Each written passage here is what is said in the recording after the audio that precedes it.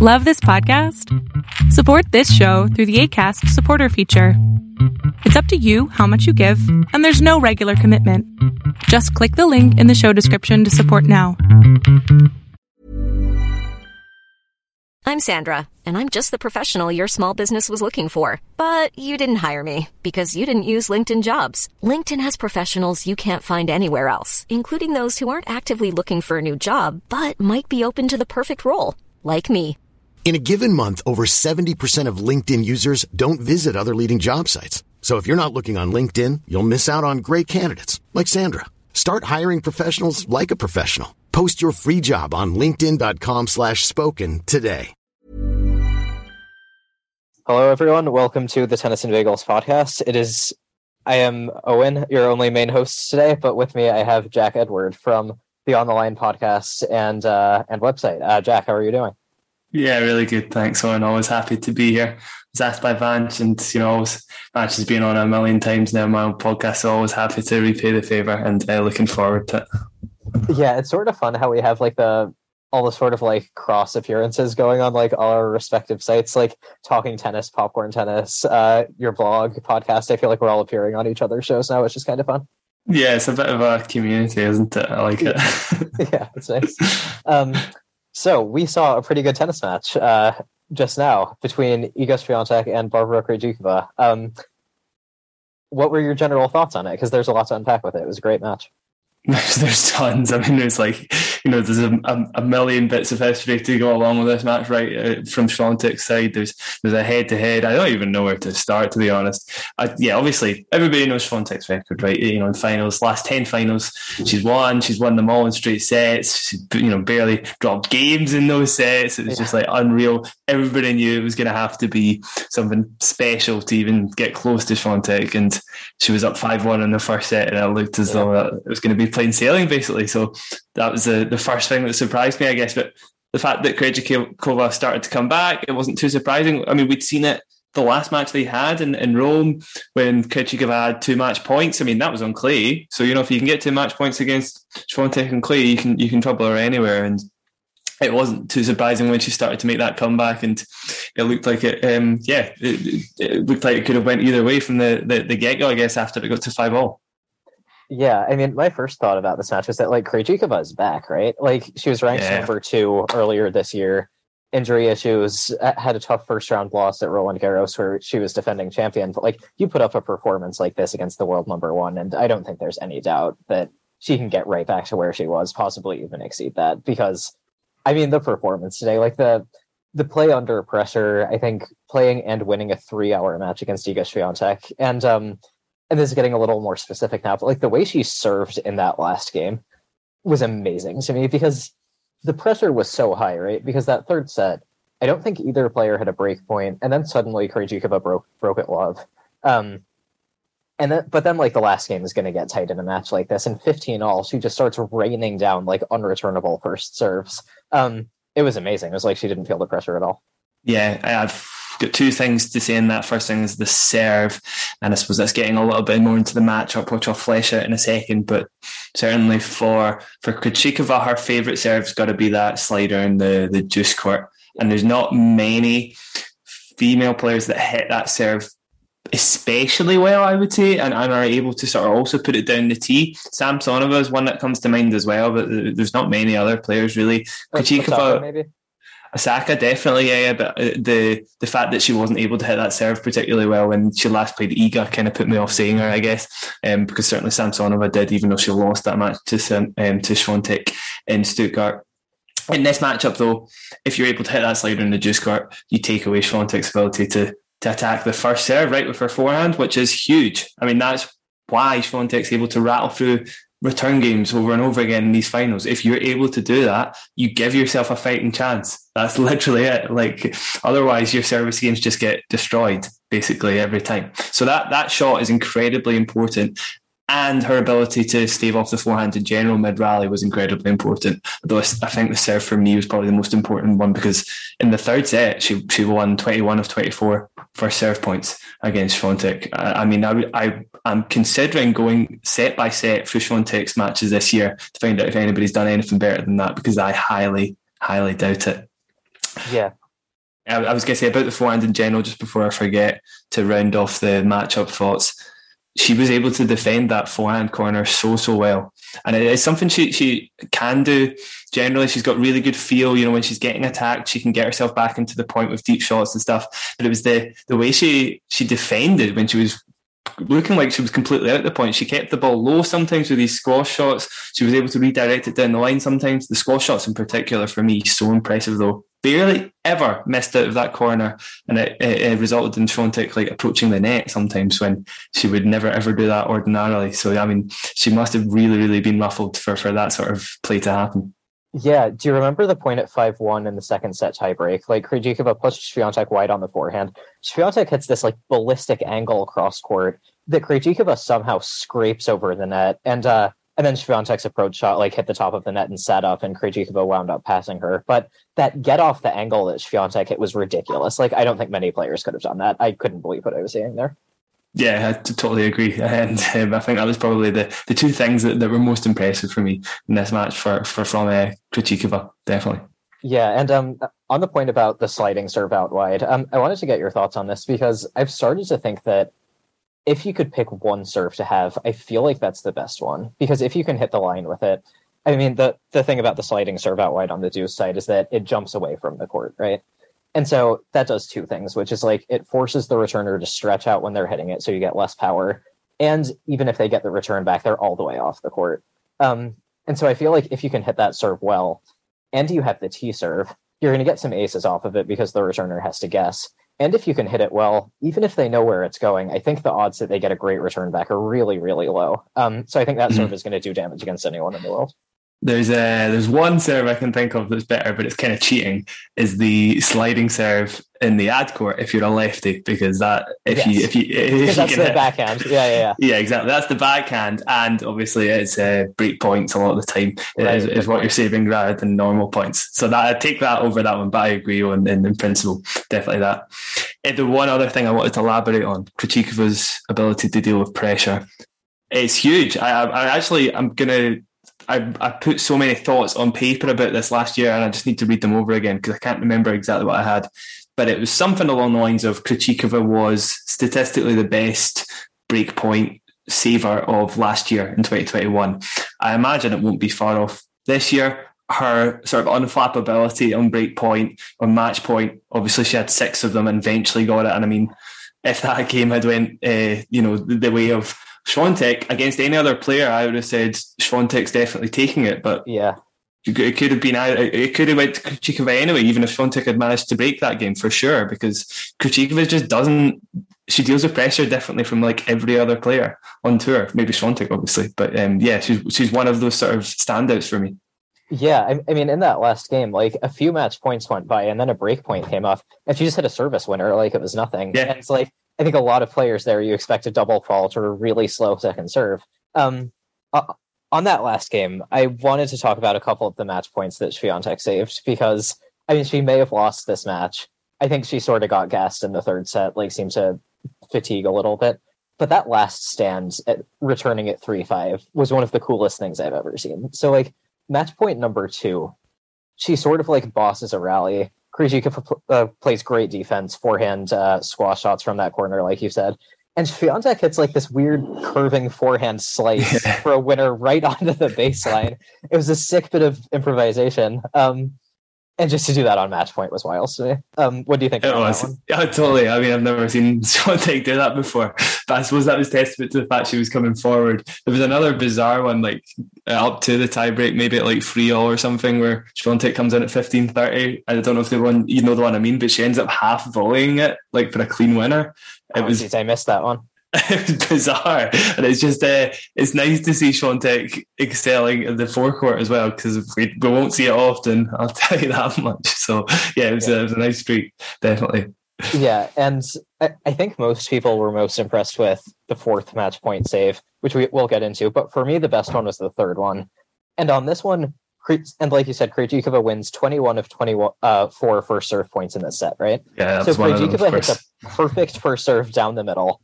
Świątek throws herself at this thing and somehow gets back this inside-out forehand return with a ton of pace.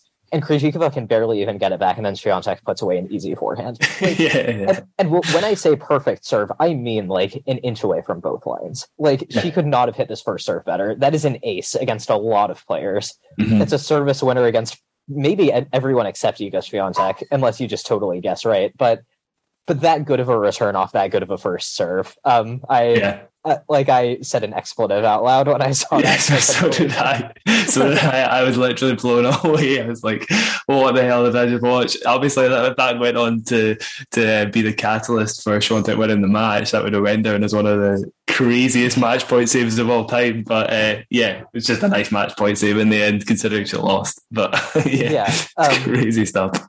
Yeah, and I think after all that insanity, Swiatek saving 5 match points and all, the fact that it ended with an ace, I think, was just perfect, because there was no other way that it could have come to an end. And I just love matches like that, where one player just refuses to beat themselves to the extent that you have to hit the ball past them to win the match. Like, you have to hit a line. And that's what Krejcikova did. And it was just amazing on both sides.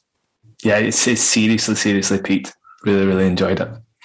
One stat I was talking about that might interest you on Twitter is that Krejcikova now becomes the 3rd player this year to win a title at home. Okay.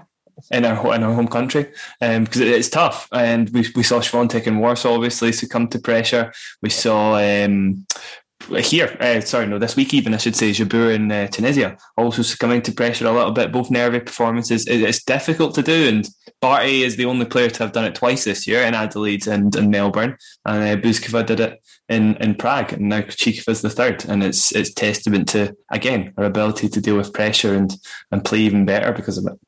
Yeah, and I think it makes it even more amazing that she sort of had that match point to break point swing and still got out of it, because I feel like at home, that's even more terrifying when you see the finish line and then it sort of gets ripped away from you a little bit.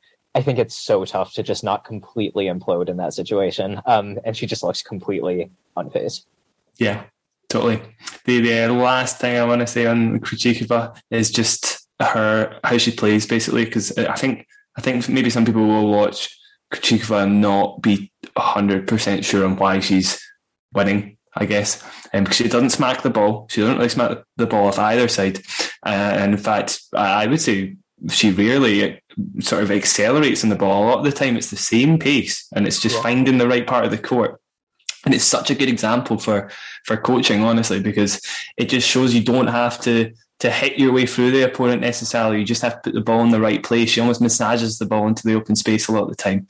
And a lot of that play, it makes it very surprising that she won her first slam at the French Open, for me, to be honest, because it's the kind of play that is good for hard courts. And incidentally, since winning that title, she hasn't won another title and claimed she's won 3 on hard courts. So it's quite difficult to say.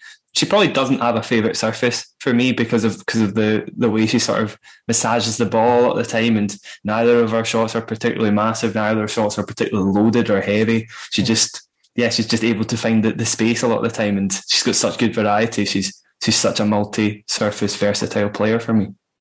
Yeah, and I think she times the ball exceptionally well and uses the angles. Like, I think she is capable of hitting amazing angles on both sides. And I agree with what you said, that like she doesn't really belt the ball, but that doesn't hurt her offensively. I think she had 44 winners this match against the best defender on tour, probably. Like that's fantastic. And on the matchup a little bit, I love this matchup because I think both of them are essentially without like a technical weakness from the baseline. Like, you're not going to beat either of them by like peppering one wing. Like, it's not as simple as like their forehands or their backhands will break down. And so what they both kind of had to do was just like belt the ball or like open up the court with angles until enough open space like presents itself that you can hit a winner. And I love that because it's like you have to earn every single point. Like, you'll get unforced errors here and there, but when they're both at their best, they're going to create all these amazing patterns that don't really exist in normal tennis. Yeah, that's a good way to put it. It was quite a surreal match in a lot of ways. You don't see much like it, I'd say. You're quite right. It's a very original match for the tour, and really, really enjoyed it. Yeah. Here's hoping we get another edition of the rivalry soon. And so to sort of like talk about the players a bit, like, what conclusions do you draw from this? Like, not really talking about like, does this make you worried about Iga or anything? Like, I think first final loss since 2019, but like hell of a performance from Krejcikova. Like, I don't think Swiatek has anything to worry about, but like, do you think this shows that Krejcikova could maybe be like a big rival to her going forwards? Do you think Krejcikova can get back to number 2 and how quickly? Stuff like that. The only problem with everything I've just said about Krejcikova's game is because she doesn't possess a huge weapon. I guess it's quite difficult to see her dominating the tour. Going hand in hand with Swiatek and winning just as many titles and stuff like that. It's very unlikely, because you can have players that will redline and be able to beat Krejcikova on their day, sort of thing. Like, she's playing very, very well, but I can't see the run continuing indefinitely, I would say. So I think it will come to an end at some point. I still think top 10, definitely top 10 player, but top 5 is unlikely for me. Okay, got it. I do think injuries could make it tough, considering the luck she's had with them this year. Yeah, but I don't know. I think like if she can reproduce performances like that, I see her going back. But she was. The one thing I'll add to that, actually, is I should be listening to myself, really, because I've just been talking about how much of a pressure player she is. She does have that sort of mental factor that a lot of players, obviously, at the moment in the top 10 are not missing. I don't want to be harsh, but you know what I mean. Like Sakkari's sort of got those problems in the latter stages of tournaments. But Dosa at the moment is definitely feeling a little bit of a loss of form. Sabalenka, double faults, etc. Krejcikova is one of those players that could turn up at a slam and win against 7 players she should be winning against. So, maybe could happen again. One of my favorite matches in the past couple of years was like the Roland Garros semi between Krejcikova and Sakkari, and that match I don't think was one that Sakkari like chokes. Like, I think she did serve for it and she did play a couple nervy points, but Krejcikova hit some really, really crazy shots on big points. I think she ended up getting the break back by hitting moon balls that almost got over Sakkari's head. Yeah. And that opened up a lane for like a really sharp angle that like forced an error. And the third set of that match was just amazing. There was a match point in there as well, I'm pretty sure. Yes, saved with a winner, I'm pretty sure. Yeah, it was. I think it was I'm pretty sure it was a drive volley backhand from Krejcikova. Yeah, I think that's right. And yeah, that speaks to the pressure player you were talking about as well. Yeah. Exactly. Yeah. So I'll take it back. I don't think she'll be winning tons of titles, but she could win the right titles, and that could definitely put her in the top 5 again. Yeah, I don't want to get too hyperbolic after a match like this, because I think it's so easy to be like, no one's going to stop either of them. But like, I feel like if Krejcikova can stay healthy, I think we'll see her win another major at some point. Like, I don't know if that's bold to say, but I feel comfortable saying that. It's the mentality thing. I mean, the fact she's winning so many in the doubles tour as well. She's proven it time and time again that she's got the mental chops to hang with anybody. So yeah, definitely. Yeah, I think at some point, like 10 years into the future, or even like now, someone needs to write like a 10,000 word feature on how she won the singles and the doubles at Roland Garros last year, and even played the mixed. And someone needs to do a study on like how physically taxing that was, and like ask her everything about it, because I would like to know how she did that still. That was incredible. It's a very good point. I won't name names, but talking about title winners over the last 5 years with this person, the Krejcikova gets forgotten about in the French Open a lot of the time. I'll ask who won the 2021 French Open. It's like you can name every other slam, but not that one, basically. So yeah, Krejcikova does get forgotten about quite a lot of the time by people in my circle, and it's such a shame, because it was such a good run, and it was such a good underdog story, equal to, if not in some ways surpassing. Raducanu was a proper underdog story, fine, but it was just as out of the blue in a lot of ways for me. There was no way I would have picked her, and it should be lauded, but it just kind of gets forgotten a bit. Yeah, well, I think matches like today's will hopefully stuff like that in the future. And Iga Swiatek, as always, like so hard to beat, so hard to finish off. Just great to have her as number 1 still. I'm so glad she's on the tour. Any closing thoughts you have about this one? No, I think I pretty much said everything I had in my head there. Cool. So yeah, the next match, the other match I wanted to talk about was Djokovic-Medvedev yesterday. And this one was a bit weirder because it kind of abruptly ended after 2 sets. Like there's a bit of a weird debate, like, Medvedev shouldn't have done that. Like, no, he was hurt. Like, he did the right thing by retiring. But I think like a lot of really, really fascinating things happened in those first 2 sets. Like, I don't really think the injury affected the quality of play. And so I think there's a lot to talk about here as well. What were your thoughts on that one? Tons. One of the matches of the year. I was saying that in the chat. One of the matches of the year that didn't happen, right? It was great. The level was so good. And yeah, just adding to that before we actually dive into the match, Medvedev said that if he continued to play, he felt as though he could have risked missing half the year or so rather than a month. And he said if he had won, he wouldn't have played the final. Like, it was that bad. So yeah, fine. Medvedev's not one to mess around with that sort of thing, is he? He wouldn't lie about that. This was his first one in like years or something. He said that as well. Yeah, so must have been a legitimate worry, obviously. Such a good match. But first thing I was going to say was when Medvedev did retire, the reaction from Djokovic. I loved that. Just he was properly like he just so taken aback. He wanted to play that third set so badly. Like, he was so keen. that was what stuck out to me too. Like, I think it's not that he wasn't sympathetic, because I think he was, but like, if I could sort of explain his facial expression in words, it was almost like he was saying like, oh, come on, like, this was just getting good. I know you can't do that to me. Exactly. Yeah. That's exactly what it was. And that was so nice to see, because my favorite Djokovic is like hungry, motivated Djokovic, like playing matches like this. And so to me, that was sort of like, oh, he's back, like, he's still here. And that was quite nice. Hey, I'm Ryan Reynolds. Recently, I asked Mint Mobile's legal team if big wireless companies are allowed to raise prices due to inflation. They said yes. And then when I asked if raising prices technically violates those onerous 2-year contracts, they said, what the f*** are you talking about, you insane Hollywood ass f- So to recap, we're cutting the price of Mint Unlimited from $30 a month to just $15 a month. Give it a try at mintmobile.com/switch. $45 up front for 3 months plus taxes and fees. Promo rate for new customers for limited time. Unlimited more than 40 gigabytes per month. Slows full terms at mintmobile.com. I'm Sandra, and I'm just the professional your small business was looking for. But you didn't hire me because you didn't use LinkedIn Jobs. LinkedIn has professionals you can't find anywhere else, including those who aren't actively looking for a new job, but might be open to the perfect role, like me. In a given month, over 70% of LinkedIn users don't visit other leading job sites. So if you're not looking on LinkedIn, you'll miss out on great candidates like Sandra. Start hiring professionals like a professional. Post your free job on linkedin.com/spoken today. Definitely. It's just it's testament. I don't think anybody ever really doubts Djokovic's intentions in the court and he's in it for the money or anything, but in case they did, that's quite a good evidence that he's in it for the fight and he's in it for the glory. He just loves that sort of the fight, like Nadal does, I guess, in that sort of way. Just lovely to see.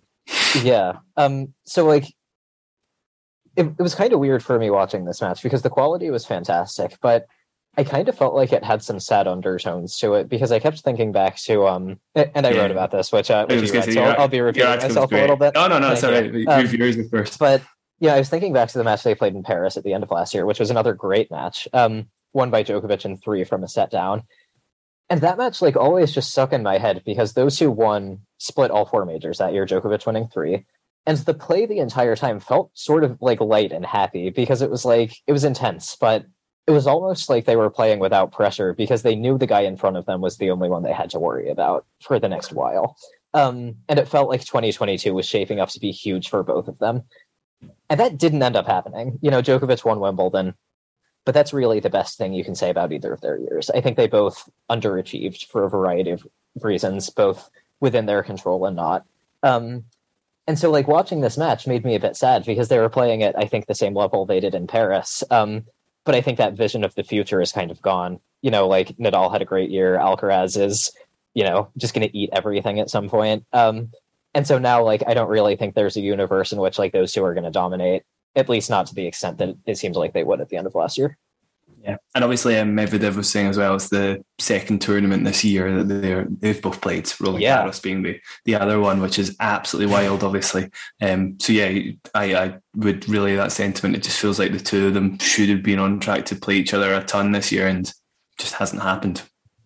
Yeah, like you could watch that match and think like, oh, this is number 1 and number 2. And then you look at the ranking, it's like, no, Medvedev is 4 and Djokovic is 7. Like, that doesn't sound right. Like, what the hell is that? It's actually wild. Yeah, but I think aside from that, like, the tennis was so good. Like, I think Medvedev in the first set was just a wall. Like, he made 3 unforced errors, and Djokovic couldn't hit through him. Like, Medvedev blocked everything back, broke him twice, served incredibly well the whole match. I mean, as close to peak as we've seen from him in a long time. Definitely. I mean, I'll start with the RBA match beforehand, just for context, because his demolition of RBA 6-1, 6-1 in the match before. I put out that stat on Twitter. I don't know if you saw it, but just to give that to the listeners, Medvedev hit 12 errors, and I believe 9 of them, I suppose, if you discount the double fault, because it's not a ground stroke error, I should say. So 11 ground stroke errors, 8 of them were forced. So balls you wouldn't expect Medvedev to make. 3 of them were unforced, and he hit 303 ground strokes overall without the forced errors. So you're talking a 1 in 100 unforced error rate. So that's 99 balls and then 1 missed ball, basically, unmakeable balls, which is just absolute baseline insanity. It's not human. It's inhuman. It's nuts. Yeah. And like, he gets compared to Djokovic a lot, and Djokovic is better at a lot of things, like dictating with the forehand and a bunch of other stuff. But like, in this aspect of the game, like, I think Medvedev is better, right? At just like never leaking errors. Like, I don't know if Djokovic has ever been able to lock down like that. Yeah, his backhand's more solid than Djokovic's. There's no doubt. There's no doubt. And honestly, if that makes it better, there's matches where the backhand exchange has been won by Medvedev, and that's why he's won the match. So you could argue that Medvedev's backhand is better. It's definitely better in some situations, like on a slow hard court. It's better because you can't hit through the other opponent with your backhand. Whose is the most solid? It's Medvedev. So it was Djokovic that was forced to come up with a different play. So there's a lot of arguments you could make for why Medvedev isn't as good as Djokovic is, whatever, but certainly in this matchup on this court, 18 unforced errors from Djokovic's backhand, and I don't know, like, what was it, 2 or 3 or something from Medvedev's, something like that. He made 11 unforced errors the whole match, and so I guess 8 of those would have been in the second set, but brutal set, like, so still very good. Yeah, incredible. I was going to flesh out that thought about slow hard courts and why it's just a nightmare for anybody to play Medvedev on them. Obviously, we've seen Monte Carlo previously where Daniel was able to win that as well, and obviously that's a clay court. You maybe would expect Djokovic as the better clay court to win that, but it's the same sort of dynamic. You slow it down, and Djokovic doesn't have anywhere to hit through Medvedev, and he defends it at that forehand corner really well when the play's slow enough. Like, you look at Australia when they played in 2021, and it was a complete routing, because when Djokovic is able to play in faster conditions, he's actually the favourite in a lot of ways, despite Medvedev's serve, because obviously Djokovic serves incredibly well anyway. The slice as well, it doesn't seem to work as well against Medvedev anymore. He's obviously been training for that for ages, because at the start of the year, I remember him playing Berrettini in the ATP Cup, and I thought maybe Berrettini would have some sort of matchup advantage, but he deals with the slice so well now. He can get it back into play really deep. He doesn't use much height over the net at all. He's happy to bunt it back into play as well. So it's just, it was ineffective. The slice didn't work at all. So I thought maybe that could have worked, but it didn't at all. Djokovic was forced to come up with something a bit different, and the biggest thing for me, the game changer, was the drop shot. And it worked really well. It's in the last 6 matches they've played, it's the most drop shots per point played that Djokovic has played against Medvedev. So it gives you an idea of how much he was grasping, how much he was clutching for something tactically a little different. Yeah, and last year in Paris it was the serve and volley. But like you said about the consistency, like, as good as Djokovic is at this, and like maybe 10 years ago he would be happy to play Medvedev's game, as he is now, like, he can't do it. Like, Medvedev is better at the war of attrition, at least in the short term. And so Djokovic needs to look for, like, backdoors, like not cutting corners, but like little tactical quirks like that he can use. Although I do want to say, like, and I don't think Medvedev's injury was like really caused by fatigue, but I do think that Medvedev's wall mode thing, like, I think he needs to get a little better at dictating, because as good as he was at it, like, Djokovic is so relentless at bossing points. Like, I think people still underrate how good he is offensively. Like, he will run you from corner to corner all day. And so as good as Medvedev is at neutralizing that, I don't think that's how he should want to play a 3-hour match or even a 2-hour match. You know what I mean? Like, I think midway through the second set, I felt like I could see that it was finally starting to get to him a little bit. And with his game, I don't really think he has an alternative. Like, he's not going to start blasting away at forehands. We saw that volley at 5-all. Like, he's not going to start hitting these beautiful volleys to finish points. Which, and Djokovic is not the best at it, but he can do that. And so I feel like if Medvedev gets tired against Djokovic, he's kind of screwed. Mm-hmm. At the same time, on a hard court against RBA and against Djokovic, there isn't much of a recipe for somebody of Medvedev's build. Well, okay, RBA, let's take RBA out of it. Djokovic on a hard court. How do you beat Djokovic on a hard court? I mean, without a backhand of absolute steel. It's kind of difficult to say, to be honest, because I don't think anybody has a formula against him better than blast away at the open court, but that's too low margin. Doesn't work for anyone. Exactly. Yeah. Zverev maybe is the only other guy that can sort of do the same thing as Medvedev, but maybe a little bit more aggressively. Fine, but anybody else. I do want to see what Alcaraz can do, because I feel like him with the drop shot, he can probably defend as well at this point, and more offensive power. I want to see what he can do. But yeah, I feel like, I think the Medvedev recipe is kind of as good as it gets right now. Yeah, I imagine if Alcaraz and Djokovic had played in the final of this tournament, Djokovic would have been the favourite for sure. On a faster hardcourt, I would probably make Alcaraz the favourite, because, when the conditions get quick and Alcaraz is able to go as offensive as he likes, it just can't catch up. Yeah, it's pretty much unplayable. Exactly. So yeah, it'd be really, really interesting to see them play in Australia. Yeah. Oh my God. I think we need that match. That's what I want to see right now. Djokovic, Alcaraz, and best of 5 on a hard court. But yeah, even though I do think Medvedev should have been able to sneak this one out, even with the injury happening, because 5-all, he didn't just have that volley on top of the net. He had a short backhand. Short meaning on top of the service line. If he had gone inside out, would have been a clean winner, but he hit it right at Djokovic, and even then should have finished off the point with a volley, dumps it into the net. Not great. I think he needs to improve his touch, but he was still the better player in the second set. He was cruising on serve the entire time. Yeah, I'd say so too. And that's what I mean by Djokovic having to clutch for something a little different. That's why I was thinking, I was saying that in the chat, I felt like if it had gone to a third set, Medvedev would have been the favourite, because it was Djokovic that had to come up with something a bit different, play lower risk shots, high risk shots, sorry. And to be fair, Djokovic can play low percentage shots and come out trumps because he's such a good player, to be fair. So yeah, maybe it would have been about 50-50 in some ways, but yeah, I still think Medvedev was playing the safer tennis and getting the rewards for it, so it could have been his for sure. Yeah, and that said, and this is not anything new, but credit to Djokovic for the pressure point play, because how he managed to sneak out a set against this version of Medvedev is beyond me, because Medvedev made 75% of first serves, 26 winners, 11 on forced errors. He won 63% of points played on his second serve, over 70% of points played on his first serve, and he only won one of 2 sets. How is that possible? And I know we're not talking about forced errors, but still, I don't understand how that's possible. It's amazing. Yeah, he couldn't have played a better set, really, could he? No. Yeah. And in the clutch, 6-all in the tiebreak, Djokovic, who I think was sort of struggling with being a bit passive at times in the match, just accelerates into this inside in forehand and then puts away a smash like it was nothing. He did exactly what he had to do in the moment, as he has done for so many years now. It was jaw dropping. It's so bizarre as talking about this match it's one of the best of the season. It is one of the best of the season, but it was a retirement. It's just, it doesn't happen, does it? Yeah, and I don't know. I mean, I would have liked to see a third set, but it's interesting because I feel like even though it was 2 sets, I feel like it did still feel like a whole match because it was long and it was even. So yeah, I think it's good, fodder for analysis anyway. Yeah. And yeah, I was just glad that they both played well, because I feel like after their seasons, they both kind of needed it.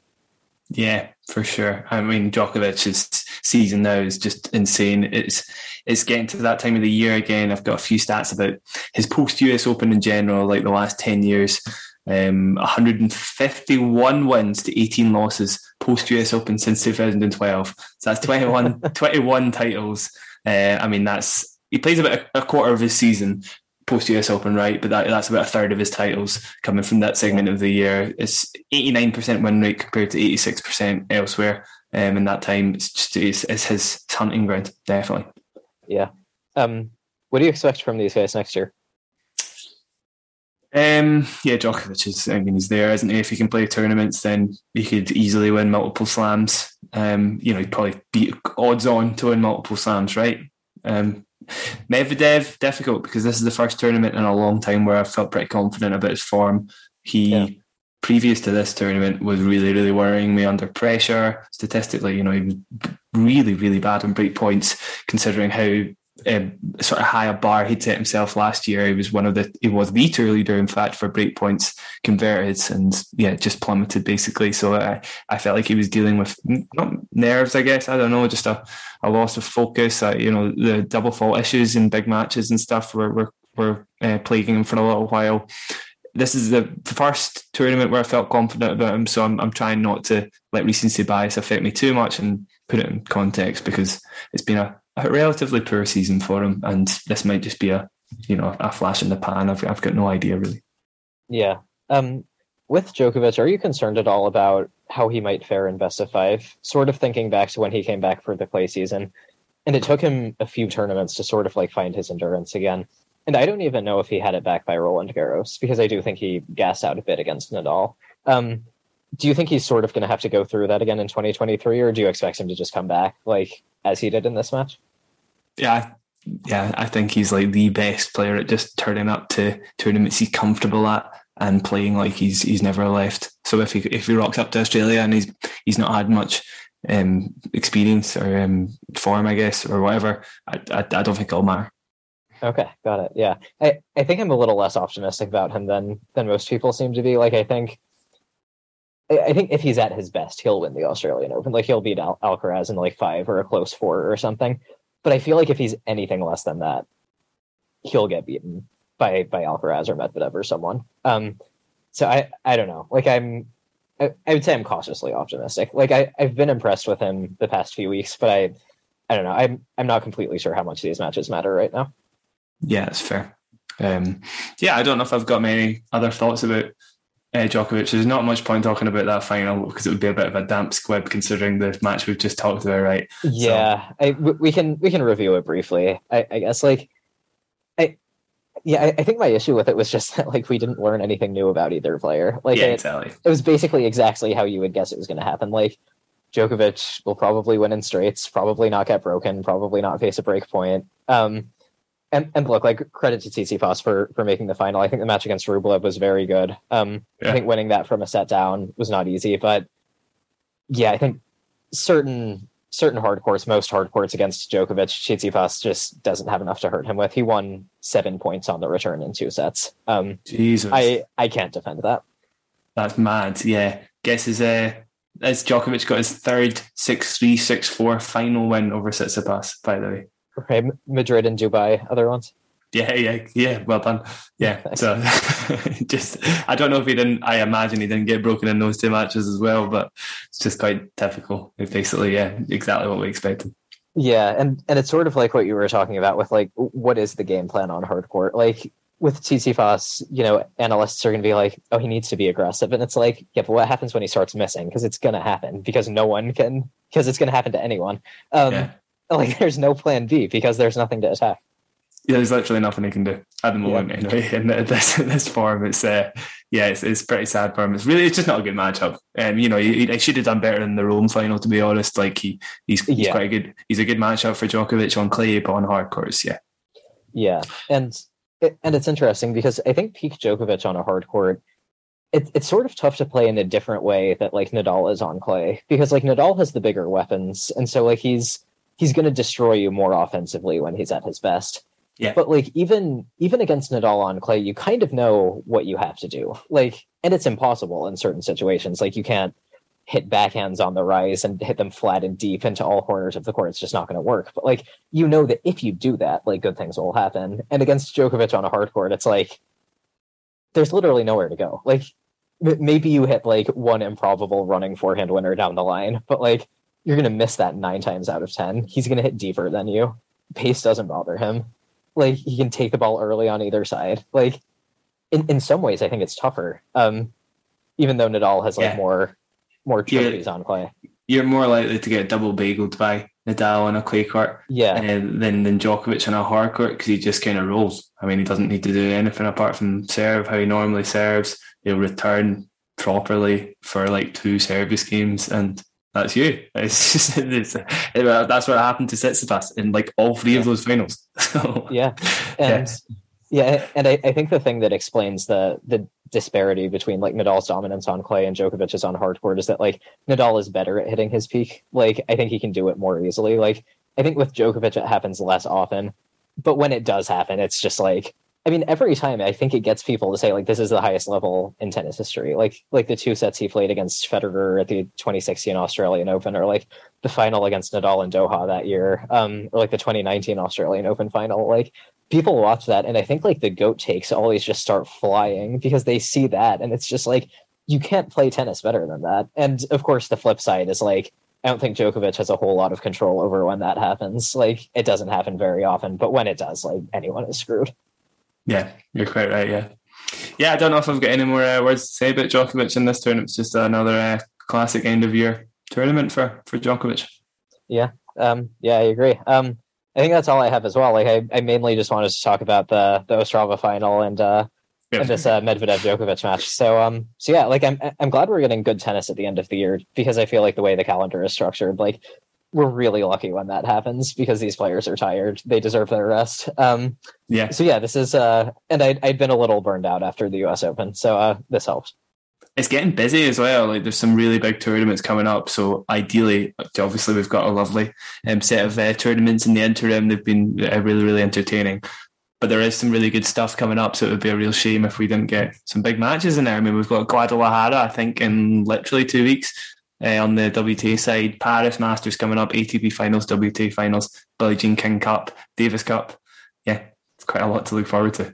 Yeah, here's hoping we get some more like marquee matchups in these, because I feel like that's the best part of this part of the year, is like when 2 big players like show up against each other, and then you get great matches like the ones we talked about. Yeah, ATP Finals I'm looking forward to so much. It's just a shame, obviously, we're not going to get a Djokovic team match, but I'm sure there'll be there'll be some other great matchups there. Yeah, we should cut this off now, because I can talk about how I'm sad about Dominic's team for the next 20 minutes. I have hope for him in 2023. But yeah, Jack, thanks for joining me. This was fun. Illuminating as always with the stats. You always bring something up that I didn't know. Yeah, no worries, on. Thanks so much for having me. Acast powers the world's best podcasts. Here's a show that we recommend. The Real Housewives is a guilty pleasure for most, but if you're looking to not feel guilty about that pleasure, tune in to Everything Iconic with me, Danny Pellegrino, where I break down all the messy moments and behind-the-scenes antics of Bravo's popular franchise. And on Everything Iconic, I also interview celebrity guests like Kelly Ripa, Keke Palmer, Drew Barrymore, Cameron Diaz, and more about their guilty pleasures, their past work, and so much more. So if you're pop culture obsessed and find yourself watching way too much reality TV like me, tune in to Everything Iconic with Danny Pellegrino, wherever you listen to podcasts.